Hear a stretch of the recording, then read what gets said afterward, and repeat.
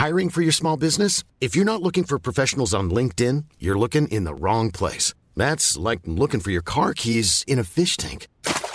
LinkedIn helps you hire professionals you can't find anywhere else, even those who aren't actively searching for a new job but might be open to the perfect role. In a given month, over 70% of LinkedIn users don't even visit other leading job sites. So start looking in the right place. With LinkedIn, you can hire professionals like a professional. Post your free job on linkedin.com/people today. Millions of people have lost weight with personalized plans from Noom. Like Evan, who can't stand salads and still lost 50 pounds. Salads generally for most people are the easy button, right? For me, that wasn't an option. I never really was a salad guy. That's just not who I am. But Noom worked for me. Get your personalized plan today at Noom.com. Real Noom user compensated to provide their story. In 4 weeks, the typical Noom user can expect to lose 1 to 2 pounds per week. Individual results may vary. Hey, it's Paige DeSorbo from Giggly Squad. High quality fashion without the price tag. Say hello to Quince. I'm snagging high-end essentials like cozy cashmere sweaters, sleek leather jackets, fine jewelry, and so much more. With Quince being 50 to 80% less than similar brands. And they partner with factories that prioritize safe, ethical, and responsible manufacturing. I love that. Luxury quality within reach. Go to quince.com/style to get free shipping and 365-day returns on your next order. Quince.com/style. Hello, and welcome to Voices from the Battlefield, part of Waterloo Remembered. The next extract is read by Battlefield tour guide Robert Pocock and comes from the recollections of Cavalier Mercer. It is worth saying that Mercer's account does contain some graphic descriptions of battlefield injury. Hello, and thank you for joining me for this Waterloo reading. My name is Robert Pocock, and many of you will know of me in recent years through my extensive Napoleonic research and particularly my little business, Campaigns and Culture, guiding some very special small group tours across both famous and forgotten parts of the Waterloo and Peninsular campaigns. For me, the most compelling character who fought at Waterloo has always been Cavalier Mercer. At 32 years old, he was by far the most junior and least experienced Royal Horse Artillery Troop commander at the battle. To his great frustration, he never served in the Peninsula, so this was truly the most memorable day of his life. In later years, he went on to become a full general, never retired, working right until his death in 1868. We know so much about Mercer because he left us with his wonderful Journal of the Waterloo Campaign. Published 2 years after his death, in 2 volumes, it describes his experience of the entire campaign, from leaving England through Bruges and Ghent, the gentle beauty of the countryside, day trips to Brussels, living in chateaux and visiting castles that still exist today. His descriptions are full of the uncertainty of the march to Quatre Bras, the excitement of the retreat through Genappe, to the chaos of Waterloo, the march to and occupation of Paris, all the time writing as a keen observer of the human experience of landscape, architecture, and people. The quality of writing really shines through. I've heard his journal described as the finest piece of campaign literature ever written, and I certainly don't disagree. Having enjoyed access to his personal unpublished diaries and the original manuscript of his Journal of the Waterloo Campaign, other letters, and uncovering the locations he describes from Belgium through to Paris, I reckon I've got very close to understanding the man from early childhood onwards. For the Waterloo 200th anniversary in 2015, I led the project to restore Mercer's grave in the cathedral city of Exeter, with the active support of the Waterloo Association and the generosity of many others, including G Troop RHA, Mercer's Troop, which proudly continues to this day within 7 Para RHA. Well, this year, 2020, is the 50th anniversary of the film Waterloo. The actor who played Mercer, Richard Heffer, and I have spent many happy days following Mercer's routes around Belgium, and you'll find a few videos of Richard describing his filming experience of the cavalry charge on the Campaigns and Culture website. Today I'm reading from Mercer's own manuscript, describing his arrival onto the main Allied ridge, the front line between two Brunswick squares. To focus on the intense experience of the French cavalry charges, I've edited out a few sections, but also included some of his words from the original manuscript that never made it to the published journal. So this is truly the first time anyone has heard some of this material in over 150 years. As we ascended the reverse slope of the main position, we breathed a new atmosphere. The air was suffocatingly hot, resembling that issuing from an oven.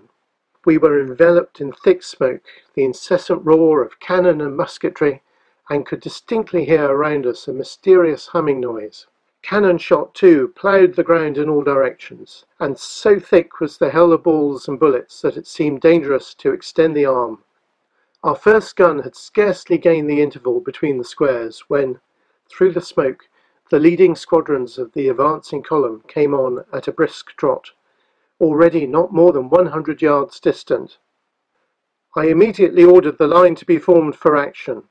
Case shot. The leading gun was unlimbered and commenced firing almost as soon as the word was given. For activity and intelligence our men were unrivalled. The very first round I saw brought down several men and horses.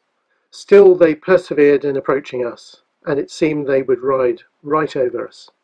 We were a little below the ground on which they moved, and this gave more effect to our case shot, almost all of which must have taken effect, for the carnage was frightful. In a twinkling, the instant I thought it was all over with us, they turned to either flank and filed away rapidly to the rear. Retreat of the mass, however, was not so easy. Many, facing about and trying to force their way through the body of the column, that part next to us became a complete mob, into which we kept a steady fire of case shot from our 6 pieces. The effect is hardly conceivable, and to paint the scene of slaughter and confusion impossible. Every discharge was followed by the fall of numbers, whilst the survivors struggled with each other, using the pommels of their swords to fight their way out of the melee. Some, rendered desperate at finding themselves pent up at the muzzles of our guns, and others, carried away by their horses, maddened with wounds, dashed through our intervals, few thinking of using their swords, but pushing furiously onward, intent only on saving themselves.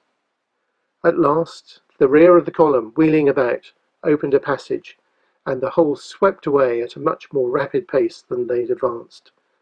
One of, if not the first man who fell on our side, was wounded by his own gun. Gunner Butterworth was one of the greatest pickles in the troop, but, at the same time, a most daring, active soldier. He'd just finished ramming down the shot, and was stepping back outside the wheel, when his foot stuck in the marry soil, pulling him forward at the moment the gun was fired. As a man naturally does when falling, he threw out both his arms before him, and they were blown off at the elbows. He raised himself a little on his 2 stumps, and looked up most piteously in my face. To assist him was impossible. The safety of everything, depended upon not slackening our fire, and I was obliged to turn from him. The retreat of the cavalry was succeeded by a shower of shot and shells, which must have annihilated us had not the little bank covered, and threw, most of them over us. Still, some reached us and knocked down men and horses. They prepared for a second attempt, sending up a cloud of skirmishers who galled us terribly by our fire of carbines and pistols at scarcely 40 yards from our front.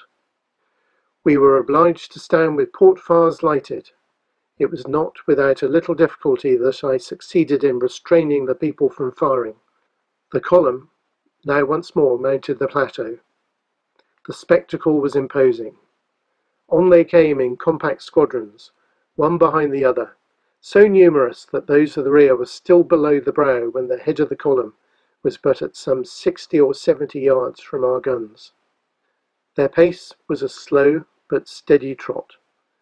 None of your furious galloping charges, but a deliberate advance, at a deliberate pace, as of men resolved to carry their point. They moved in profound silence. The only sound that could be heard amidst the incessant roar of battle was the low thunder-like reverberation of the ground beneath the simultaneous tread of so many horses. On our part was equal deliberation. Every man stood steadily at his post, the guns ready, loaded with a round shot first, and a case over it. The tubes were in the vents, the port fires glared and sputtered behind the wheels. My word alone was wanting to hurl destruction on that goodly show of gallant men and noble horses. I allowed them to advance unmolested until the head of the column might have been about 50 or 60 yards from us, and then gave the word, "Fire!" The effect was terrible. Nearly the whole leading rank fell at once, and the round shot, penetrating the column, carried confusion throughout. The ground, already encumbered with victims of the first struggle, became almost impassable. Still these devoted warriors struggled on, intent only on reaching us. The thing was impossible. Our guns were served with astonishing activity, whilst the running fire of the two squares was maintained with spirit. Those who pushed forward over the heaps of carcasses of men and horses gained but a few paces in advance, there to fall in their turn and add to the difficulties of those succeeding them. The discharge of every gun was followed by a fall of men and horses, like that of grass before the mower's scythe. As before, many cleared everything and rode through us. Many came plunging forward, only to fall, man and horse, close to the muzzles of our guns. But the majority again turned at the very moment when, from having less ground to go over, it was safer to advance than to retire. We ceased firing, glad to take breath. Their retreat exposed us, as before, to a shower of shot and shells. These last, falling amongst us with very long fuses, kept burning and hissing a long time before they burst. Lieutenant Breton, who'd already lost 2 horses and had mounted a troop horse, was conversing with me during this our leisure moment. As his horse stood at right angles to mine, the poor, jaded animal dozingly rested his muzzle on my thigh, whilst I, the better to hear amongst the infernal din, leant forward, resting my arm between his ears. In this attitude, a cannon shot smashed the horse's head to atoms. The headless trunk sank to the ground, Breton looking pale as death, expecting, as he afterwards told me, that I was cut in 2. My face, breast, and right thigh were one mass of blood and brains. What was passing to the right and left of us I know no more about than the man in the moon. The smoke confined our vision to a very small compass, so that my battle was restricted to the 2 squares and my own battery. As long as we maintained our ground, I thought it a matter of course that others did so too. Well, that concludes the reading from Mercer's journal. Mercer went on to describe another charge, more carnage and more confusion. I hope you've enjoyed it, and if you'd like to see or hear more about Mercer, Waterloo, or the wider campaign, then please do get in touch. That was Battlefield Tour Guide Robert Pocock reading from the recollections of Cavalier Mercer. And you can find out more about Rob's tour company, Campaigns and Culture, at www.campaignsandculture.com. Stay tuned to the Napoleonicist, where more instalments of the Voices from the Battlefield series will be released throughout the day.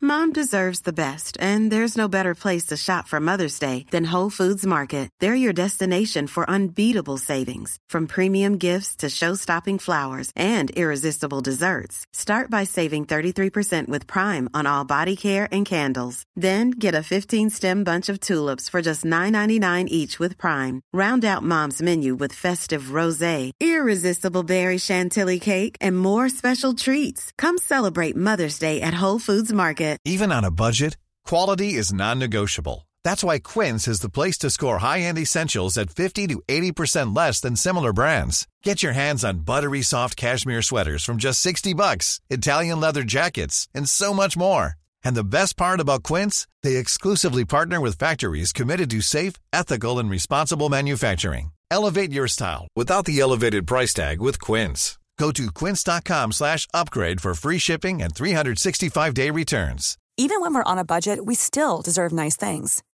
Quince is a place to scoop up stunning high-end goods for 50 to 80% less than similar brands. They have buttery soft cashmere sweaters starting at $50, luxurious Italian leather bags, and so much more. Plus, Quince only works with factories that use safe, ethical, and responsible manufacturing. Get the high-end goods you'll love without the high price tag with Quince. Go to quince.com/style for free shipping and 365-day returns.